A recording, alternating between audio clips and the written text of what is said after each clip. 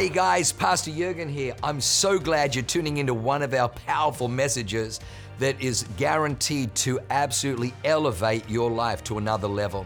At Awaken, we only want to preach fresh, real, powerful to help you grow stronger in your walk with God, develop your faith so you can take more territory. I'm praying that God blesses you and enriches your soul as you listen to this amazing word from God. God bless you.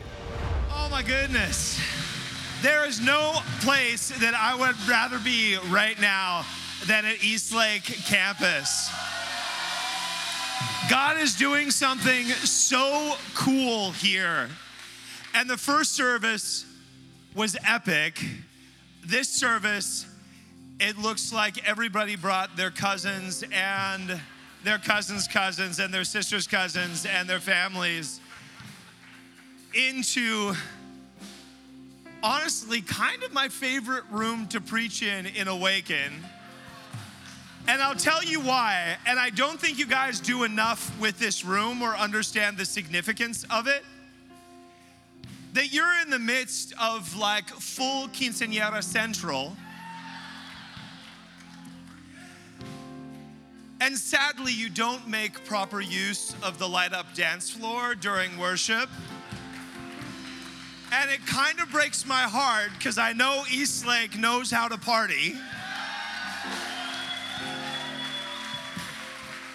But I was considering during worship the significance of the quinceañera and how beautiful God is. That He would bring His bride into a room that is meant to showcase the bride. That a quinceañera is a passage into womanhood. It's showcasing the purity of the bride, signifying that she is ready for marriage. But whereas so many churches show the preparation of the bride of Christ as being a solemn walk, the quinceañera shows that the preparation for the bride is actually a party. It's a celebration. And so I want to invite you during this service to go like full quinceañera on me, to celebrate what God's doing in this church as He prepares His bride for the celebration that will go on into eternity. Father God, I thank you that in our humanness, you created us.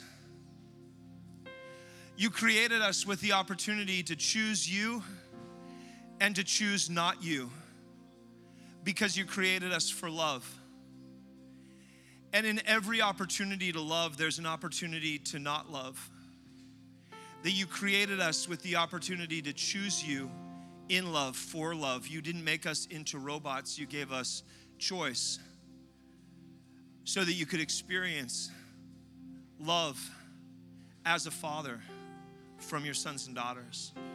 God, I pray you would do something uniquely beautiful and special in this service today, that your love would pour out on your people, that they would experience your presence, that they would experience your power, that as they kneel at your altar in celebration, that you would permanently alter their lives, that they would have a revelation of how much you love them as a son and as a daughter, and how you long to mature them into fathers and mothers so that they could go be spiritual parents to the world that you so loved, that you came and died to redeem.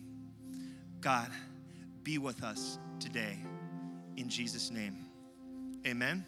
Amen. You guys can be seated. I want to tell you how special this church is if you don't already know. If you are new to Awaken Church, this is a very special, very different, very beautiful place.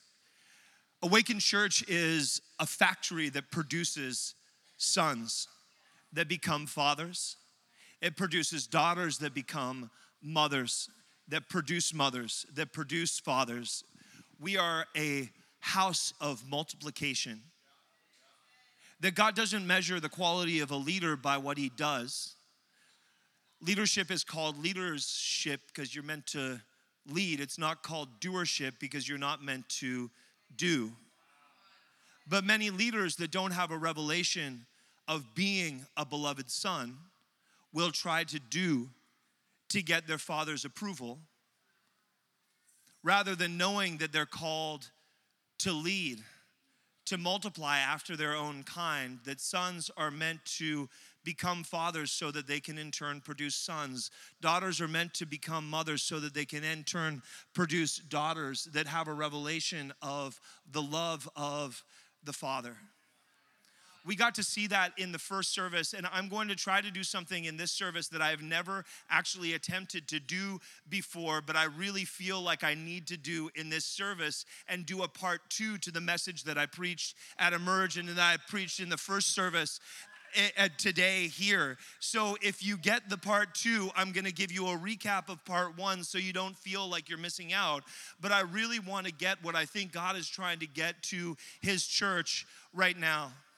So we're going to look at the life of David, but before we do, I want to tell you something that God did at Emerge this weekend that was so special and so beautiful for me. Because my prayer when I went to Emerge this weekend is that I would have fun. From start to finish, that it would be fun. That it wouldn't feel like work, that it would feel like fun. That I would get to connect with old friends, that I would get to connect with new friends, that I would get to connect with my father, that I would get to connect with spiritual sons, but in all of that, that I would experience the beauty of God's easy yoke and light burden, that it would be fun. A couple of weeks ago, God delivered me from a spirit of heaviness that I didn't even know that I was carrying, a spirit of grief that had got on me from all of the death that I've seen and how I've stepped in moments of crisis to carry the weight that others couldn't bear. But in carrying that weight, I hadn't dealt with my own grief. And how many of you know that it doesn't matter how far you grow in leadership, that while you're on this side of eternity, God still has work to do in you, that he promises to complete every good work that he starts until the day that Christ comes back. So it's a promise that he will continually grow you from glory to glory, but that you will be growing for all of the days of your natural life on this side of eternity until he splits the sky or calls you home, that you'll be a work in progress. Let us never forget that it doesn't matter how much we serve, it doesn't matter how large of a group that we lead. If we're not growing, there's something wrong, because that's the path that God has for us. And if you'll let him do that, he will fill you with the wonder that his children are meant to have. Not knowing what's going to come next, but expecting that it's going to be good. And I got to see, because I get to be on the front lines of ministry. I'm in a privileged position that I get to see God move regularly. And for any of you who have ever been in a battle on the front lines in the military, that's where the action is. The ones in the back, though they have a job that they're doing, they don't get to see the victory firsthand a lot of times. But this weekend, I got to see victory after victory firsthand, and there was one that was so special. It was a man that I knew that had come to Awaken Recovery, but COVID had taken him out. And since he got taken out, opiate drug addict, had gone and gotten hooked on fentanyl. And in the past 3 years, he has died and been brought back 32 times. And he came up to me at the altar in like a woman with the issue of blood kind of urgency, and it freaked me out a little bit, saying that he needed an encounter with God, that he died 32 times, and he didn't think he had a 33 in him, that he had 33 tattooed on his neck. He said, it's my lucky number, and I don't think that I have another one in me. I need to encounter God. And I was wiped out from preaching, full transparency. I had experienced God move threw me on the stage. But when I got off the stage, I was still in that like, oh my God, literally, what just happened? That was incredible, thank you. But he met me right in that moment and was like, I need an encounter. So security came around me and him. But God said, don't let them take him. So I called on my friend Rex, and Rex Crane said, can we do this tomorrow? And I said, I don't think we have until tomorrow. So Rex grabbed Pastor Tracy Armstrong and brought him up. Tracy started praying for him, got a word from God, described specific details from this man's birth, that he had his umbilical cord wrapped around his neck, and it wasn't just like that detail, but it was specific details about that. And the guy said, I know you hear from God, and I know God moves through you, because on New Year's Eve, I brought my girlfriend to see you, that she had a golf ball-sized tumor in her stomach, that she was dying from stomach cancer, and you prayed for her, and she got healed. And even though my life is a mess, even though I have barely any hope left, I have hope that because of what God did through you. And he was the man that God used to minister to him in that moment. It was the most perfect setup that was ordained from heaven. You couldn't have planned this better. And then Tracy had a word of knowledge from him, cracked some things off, broke off some demonic strongholds in this guy's life, because he was full on manifesting when he came up to me. And then sent him back to his camp. And as he approached his camp, his brother Devin, who has served faithfully in our internship for 2 years, came forward to him and started praying for his brother, because in this house, Devin became a son. And in that moment, he made Devin like a father to his brother. And Devin delivered him from demonic oppression, casting spirits out one by one. And the next morning, I got introduced to a man that I didn't know. And then we ended up having a 5-hour conversation, which if you know me, is not too weird, but it was, I'm not always up for it, so don't get any ideas. But every once in a while, I'm down. And yesterday morning, it was like the most beautiful ending to the conference. But as I'm talking with this guy, I'm telling him about things that I'm believing for. And then during the time that we were talking, one by one, everything that I was believing God for happened. That guy who had experienced deliverance that I saw firsthand the night before, I didn't know that he'd gone back to his camp and that his brother had delivered him, but he walked up to me while I'm in this conversation and told me what happened with tears in his eyes, smiling from ear to ear. And he said, I got the encounter that I came here for. Crying into my shoulder, this guy that was demonized the night before totally changed, and I believe that he's going to be permanently set free. And one after the other, people are coming up to me and telling me things that had happened in their life, things that I had prayed for them for, that had come to pass, and they're just bringing me the report of what God had done in their life. And then at the very end, we had been outside for all of the morning sessions, which is something I don't suggest, by the way, unless you're literally called by God to be outside. Get in the house. But as Pastor Jurgen's passing out these command coins that I designed, I heard him call my name from stage, so I went inside. And one thing that I told this guy that I'd been believing for was a house, and we've been contending for this house. This house was under contract with another buyer, and we were cursing the contract and praying that that buyer would be blessed with an opportunity somewhere else. And literally, as I stepped through the door into the tent, I got a text from Teresa Mack. Congratulations, you just went under contract.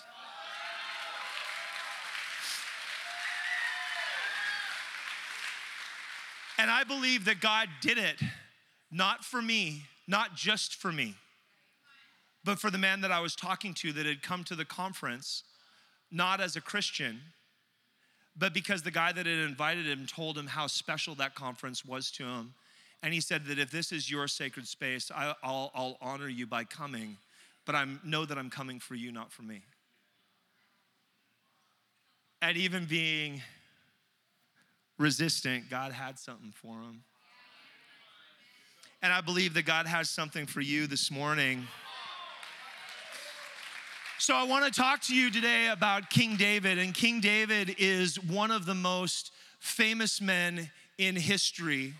The guy that we know more about than any other person from ancient history. We know the stories about him, 4 books of the Bible taken up by stories about his life, and then the book of Psalms, which reveals his innermost emotional feelings, his failures.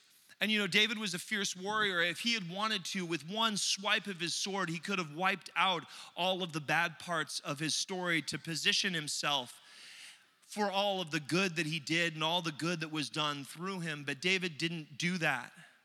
He one-upped us as what we do at Emerge, writing our burdens on a board. He wrote them on scrolls, handed them to the chief musician, the worship leader for all of Israel, and is like, I want these songs sung in church, not just on Sunday, but till the end of time.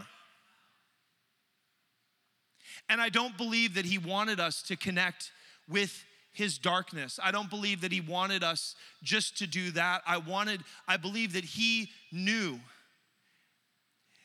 that the secret in being called a man after God's own heart is that you're always chasing after God.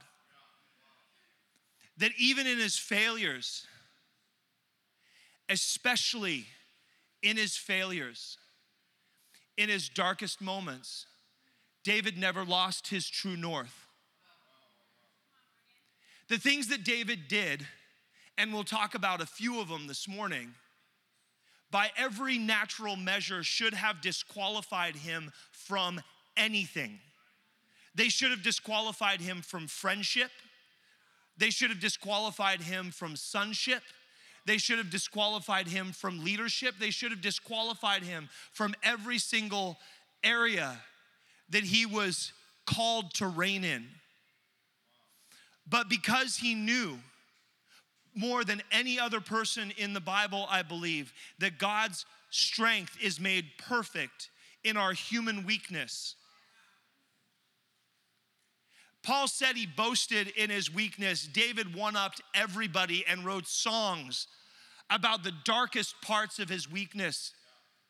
How they hurt him, how they hurt the people that he was closest to, how they absolutely gutted him spiritually. But every single time, he knew that God was greater than any of that failure. Starting at the beginning of his life, David was an illegitimate child. Most scholars believe that he was an illegitimate child. It says in the Psalms that even in sin my mom conceived me. He says that he'd become an alien to his brothers, a stranger to his mother's children. His brothers in his father's house are made distinct from his mother's children. When the prophet Samuel came to Bethlehem to anoint David, and I want to put this in perspective for you because the prophet Samuel was like the Pope. He wasn't like some homeless-looking prophet, half-naked, wandering through the desert, eating locusts and honey. He was like the Pope. He showed up in the Pope-mobile. Any recovering Catholics? There's more here than there are at other campuses for sure. But you know, if you grew up as a Catholic man, if you know, like a Catholic father, if the Pope's people called you up and said, bring all your sons, the Pope's coming to San Diego. He's going to sacrifice a heifer in front of the entire city.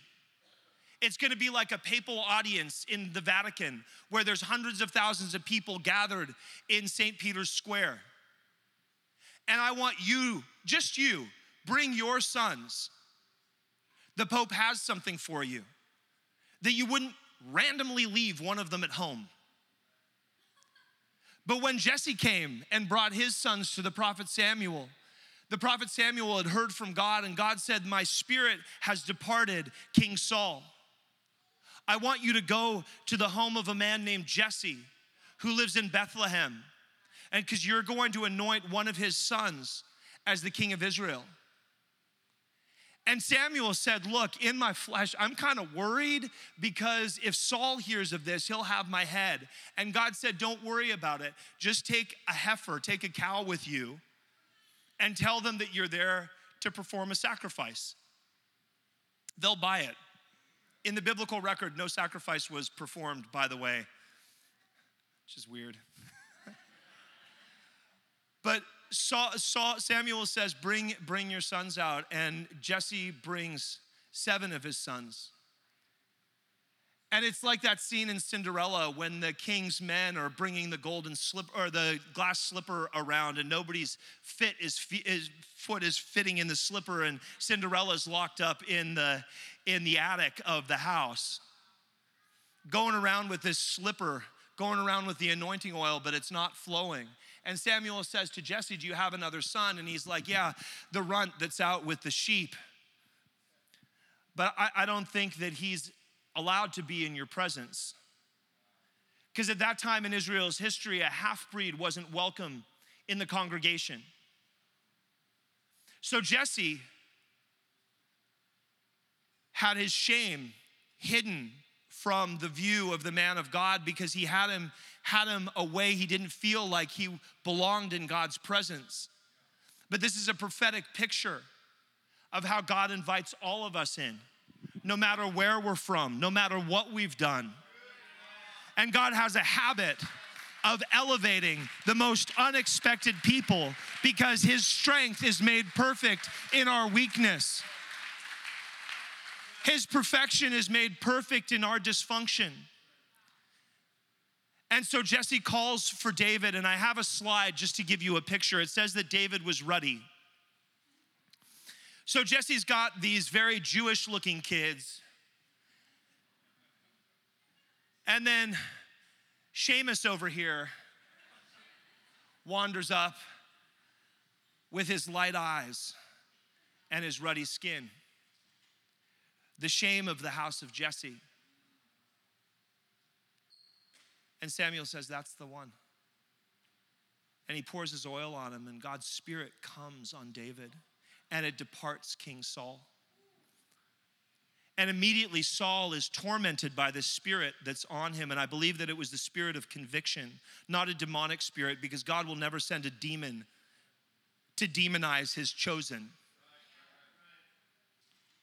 But when his chosen turns his back, God will send his messenger, the Holy Spirit, on a rescue mission, not a condemnation mission. Conviction is a gift from God.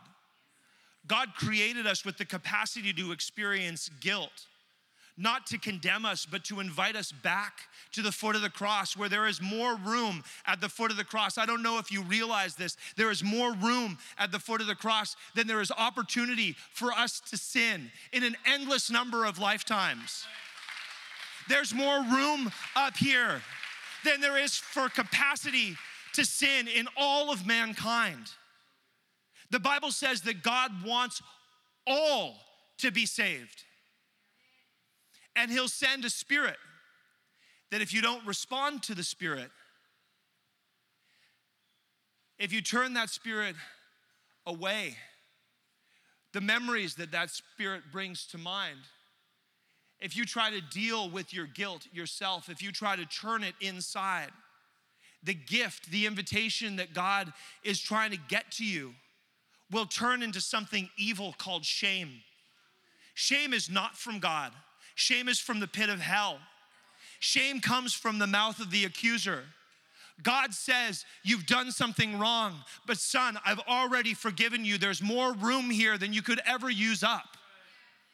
The devil says, the reason that you can't do anything about it is because there's something wrong with you. And until you get your act together, you're not welcome here. So get to it. Start performing. So Saul calls David to him because he hears that David's good at some stuff, that he's a good harpist, that he's a fighter. I think David learned to fight not just from lions and bears, but with his brothers. If you read Psalm 69, David is tormented as a child, constantly blamed for everything that goes wrong, beat up, tricked. I don't know if any of you have ever been bullied. I have. And it's so painful as a little child, wanting to fight, wanting to scream, wanting to attack, wanting to get back, but feeling so powerless because of how big you are. And you can make an inner vow that I'm gonna get bigger. And when I get bigger, I'm gonna get them back for what they did to me. But I'll tell you, if you're waiting to get back what was stolen from you, from the people that stole it from you, you can be waiting your entire life. You can be working so hard, trying to do that, and never quite getting there. And in the process, you will become bitter and you will become useless. The gifts that God put inside of you to bring life to the world will wither and die in your bitterness. And you will be left wanting for something, trying to get humans to do the humanly impossible. I had a dad that was like that. My father was so broken in his alcoholism, in his narcissism, in his hatred for my mother that when I spent time with him as a little boy in supervised visits, he would only ever talk about his hatred for my mother. I never got an attaboy. I would bring my trophies from soccer, I would bring my medals from swimming, and all he would ever say is, Morgan, you know I love you, but I hate your mother. Let's not talk about your mother, let's talk about you. Morgan, you know though, you remind me of your mother. You know, you are good looking, you look like your mother. You are creative, you are smart, but you know, Morgan, I am your father, but I am not your dad, because your dad is who has you. Your mother, she goofed us. She never let me be your dad. She only let me be your father. And he would try to turn me against my mom because he thought that he needed to get back from her what she took from him. He didn't realize that the secret to getting free from all of that is to forgive. Not to try to take back, but to give first. If he had seen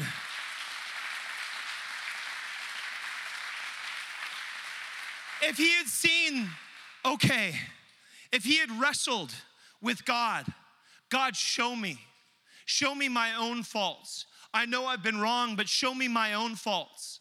Show me what I've done, not what they've done. Even if I didn't do anything to them, show me how I've been like them in other ways, even in spirit, in my life. If he had done that work, and if he had gone to my mom with a spirit of forgiveness, he would have gotten back more than she had stolen, because he would have gotten back his peace of mind. He would have gotten back his freedom. But he didn't. He died broken and lonely. And I grew up with a father that didn't fight for me. That when they got divorced and my stepfather came in to adopt me, he just signed away his rights. He didn't even show up. I wanted him to fight for me.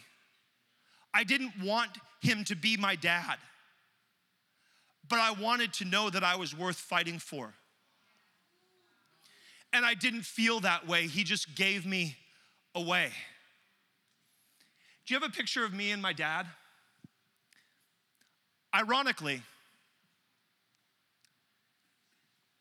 my dad looked a little bit more like Jesse. I looked a little bit more like Shamish McTavish. Because what I didn't know is that my mom had actually had an affair a year before I was born. She thought that there was no possible way that she could be pregnant because she had what she thought was her cycle. 3 weeks after the incident happened, she thought that she'd had her cycle and that there was no way that she was pregnant. But what happened is she had something called implantation bleeding because I'm a little bit extra and just decided to attach myself right on a blood vessel.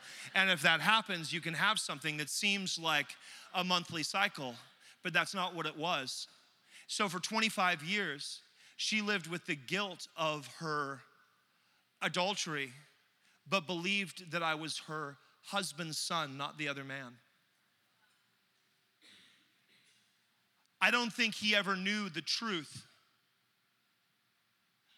But there was something in him that didn't feel like I was mine, that I was his, that I was worth fighting for.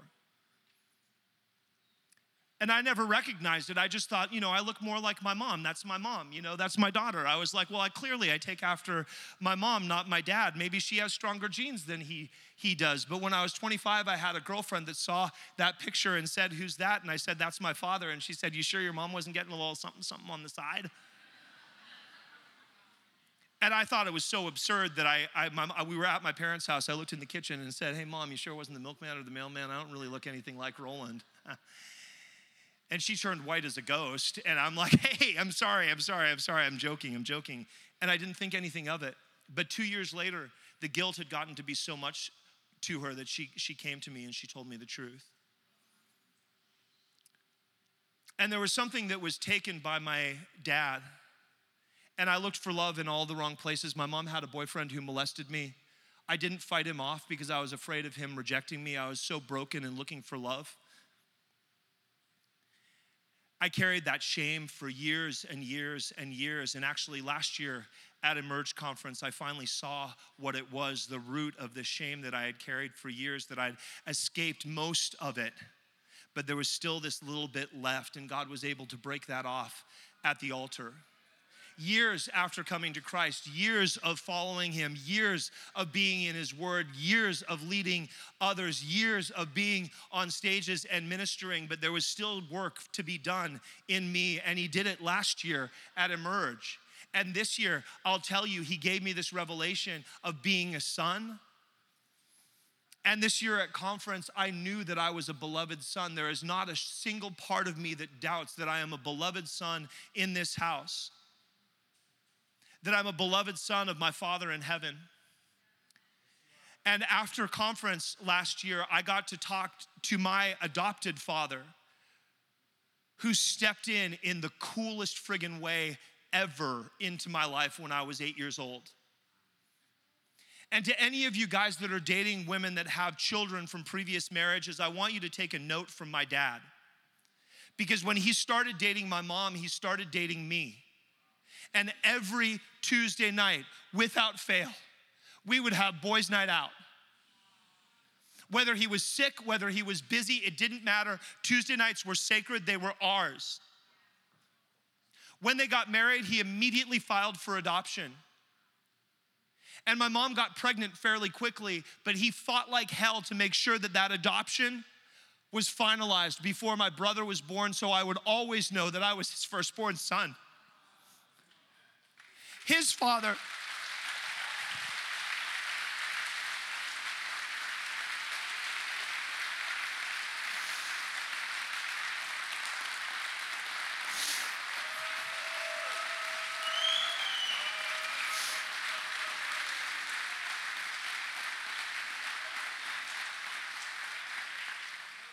father had been the black sheep of his family. His father was the second-born son. The golden boy, the firstborn son, was shot down in the war. And his father knew that his parents wished that it had been him. The rejection that he experienced, he made a vow, a good vow, to not ever let one of his sons or anybody that he had influence over feel the rejection that he felt. So when he saw me, he never treated me like a step-grandson.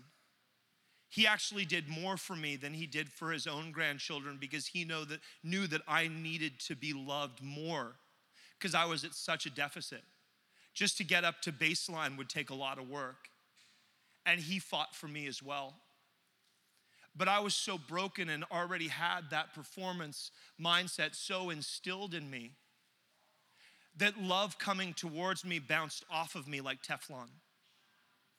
And I really believe that that's what happened with King David as well.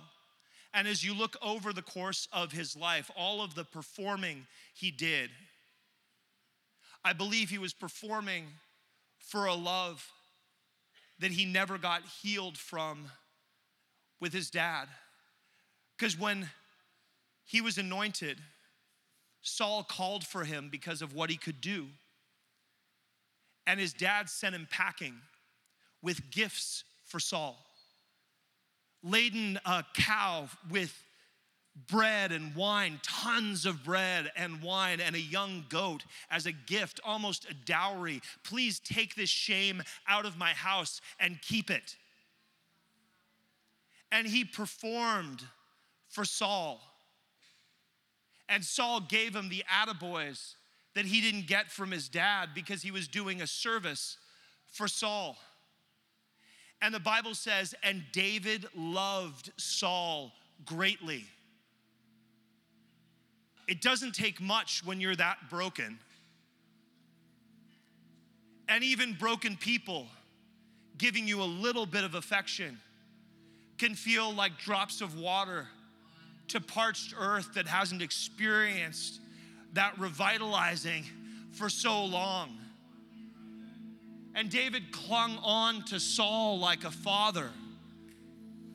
You know, people teach all the time that David was so honoring of God's call on Saul's life. I could never strike God's anointed.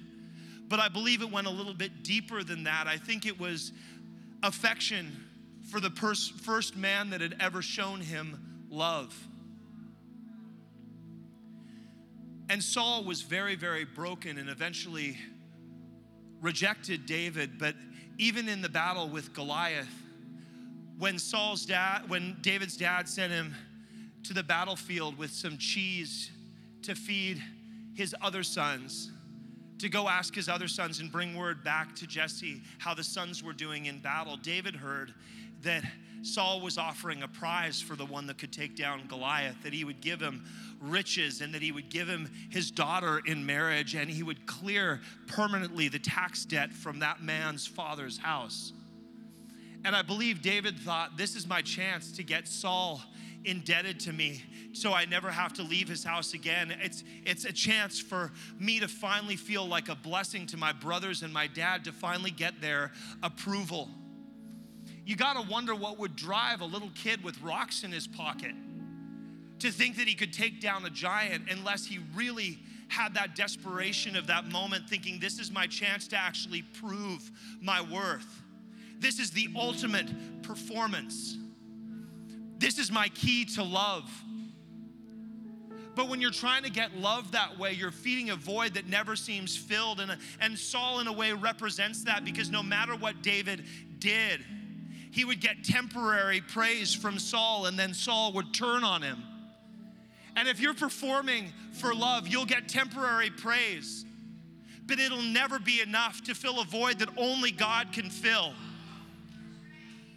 And you look at this, David's life punctuated by moments of performance. But when he finally saw that Saul was going to kill him, he ran away and joined the enemy's camp. And it's the most inconvenient part of David's life that David went to Gath and joined himself to the king of the Philistines. He went to Goliath's birthplace and made himself a mercenary for God's enemy. And King Achish said, oh, I've got him. I've got God's warrior. If I can get him to come against my people, he's gonna do something that he can never come back from. I've got him. And he hired David to go out and decimate the cities of his people and to take their riches and bring them back to fill the Philistine treasury. And David tricked him in the most dishonorable way. He went out and he decimated cities, but not cities of the Israeli tribes. He went and decimated the cities of the Amalekites and the Gibeonites, and he brought back their spoils. But in order to get away with it, he didn't just kill the men, he killed the women and the children to cover his tracks. David was a broken man. And King Achish rewarded him. He made David king over Ziklag. He gave a place for David's 600 warriors and their families to live. And I bet David thought, if you squint really hard, it can look like God's promise. I'm finally a king. I finally have a people. It's not exactly what I thought it would be, but maybe it'll be enough. And King Achish said, come on now that I've got you, let's go kill Saul and his sons. Come join me in battle. And David followed Achish into battle. But the princes of the Philistines rejected David, and they said, no. Haven't you heard the song? Saul killed his thousands, David's his tens of thousands. If you bring him down in that valley, we know his heart. He'll turn against you. Don't let him come. David was going into battle against God's people, against God's anointed, against his best friend. He was marching there. And Achish sent him home. But while David and his men had been marching into battle, the Amalekites had come in and burnt Ziklag to the ground. They had taken all of the wives and all of the children. They hadn't hurt them, but they'd taken them as slaves. And they'd stolen all of the treasure that David and his men had built up. And when David's mighty men, who you probably heard of, preached as warriors, as these wonderful men of God, I'll tell you that leaders that are broken produce after their own kind. David may have thought he was leading his men to God, but you see when it really came down to it, that he had only led them to himself. Because in that moment when everything had been taken, everything that David had providing them had been taken from them, their response wasn't to go to the altar and say, God, in our time of need, we need you, we need you, we need you. In that moment, they turned to stones and they said, we're gonna kill David. But even though David had gone far from God, in that moment, he came back and he said, God, I need you. I need you in this moment. I need you to show me what to do. I need you to give me my next steps, because I've been stepping out on my own and I've been stepping off your path. God, redirect my steps. Should I go and take down the Amalekites? And God said, go, take down the Amalekites, utterly destroy them, steal their treasuries, and step in to your future. And David did exactly that. They went and decimated the Amalekites. They went and came back, and then David became king of Judah. And from Judah, he still had battles to face. But then he became king of Israel, of the nation of Israel, and he united all of the tribes. He moved the capital from in the territory of the tribe of Judah into a place that had no tribe associated with it. Took down the city of Jebus, the capital of the Jebusites, and moved Jerusalem there. It's where we get the model for Washington, D.C., because we know that in the heart of a nation, if you align yourself to one territory, that territory will think that it's better than the others. That's why in our church, we are one church, many campuses.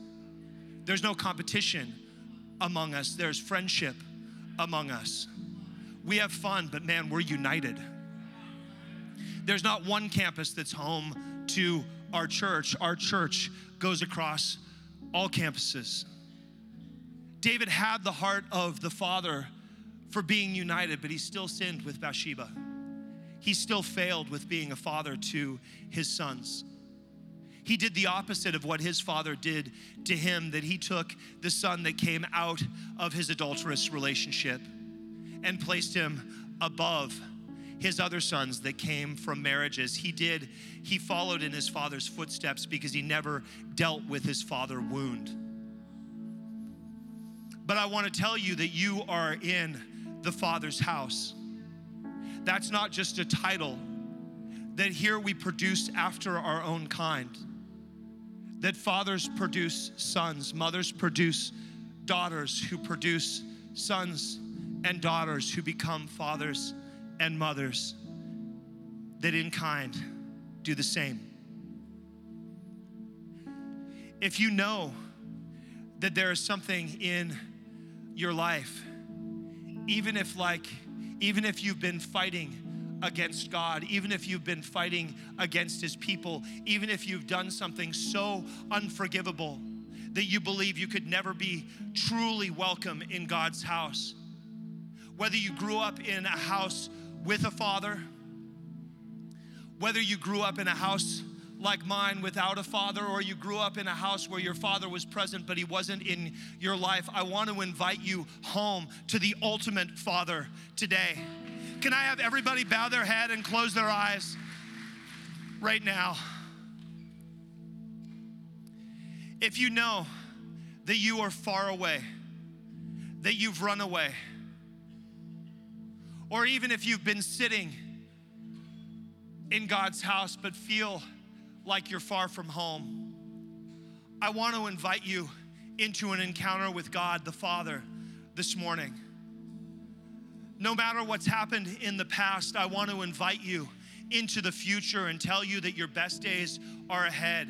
If you would just respond like David did in repentance and say, I know that I've done wrong, but God, I know that you are greater than everything that I've done, and I know that there is more room at the foot of your cross to receive me. I know that you came to die so that I could be made whole and that I could live.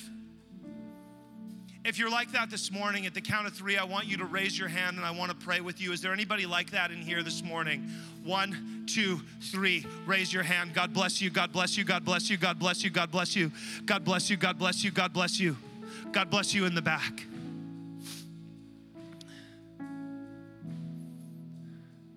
While every head's bowed and every eye is still closed, I want everybody to join me in this prayer. Repeat after me. Heavenly Father, I thank you that no matter what I've done, no matter where I've roamed, that you've always loved me and that you gave your own life to forge a path back home. I declare today that I am your child, that you are my Father. And I thank you for bringing me into a house of restoration, surrounding me with your people who will pray with me and pray for me, walking out my journey of wholeness. God, I pray that one day I would know that I have been made whole and that I would join you in making others whole as well. In Jesus' name, amen.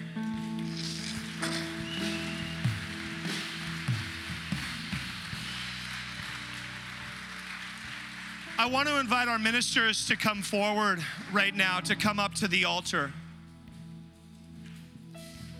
If there's something that you realized during the course of this message, a place where you need healing, a place where you feel like, God, I'm almost there, but I know that there's this place. I may not even know what it is consciously, but I know that there's this place where I don't feel your presence in my life. If you're like that, I want to invite you to come forward right now up to the altar and receive prayer. I know from what I've seen that the Holy Spirit knows everything, and that you let Him, if you let Him, He will shine a light into the darkness.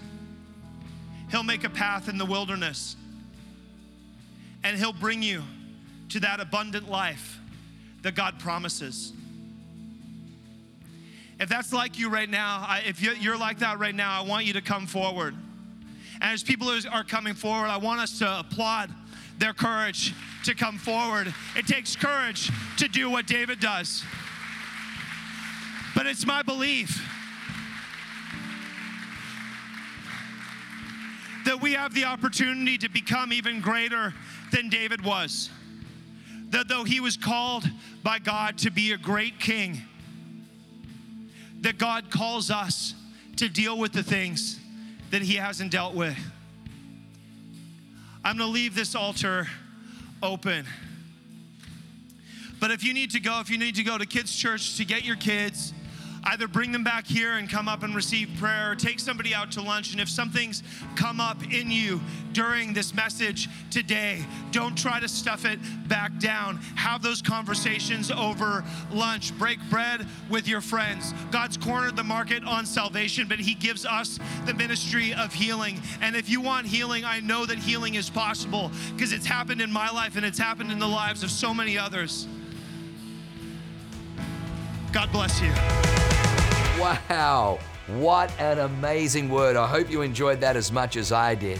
Hey, listen, for more information about our church, go to www.awakenchurch.com or subscribe to our YouTube channel if you haven't already, and download our app. It is amazing. It is chock full of incredible messages, information about upcoming events, and you can even support our ministry if you feel so inclined. We loved having you with us today. We look forward to seeing you again. God bless you. Live a life that is transformative. Bye for now.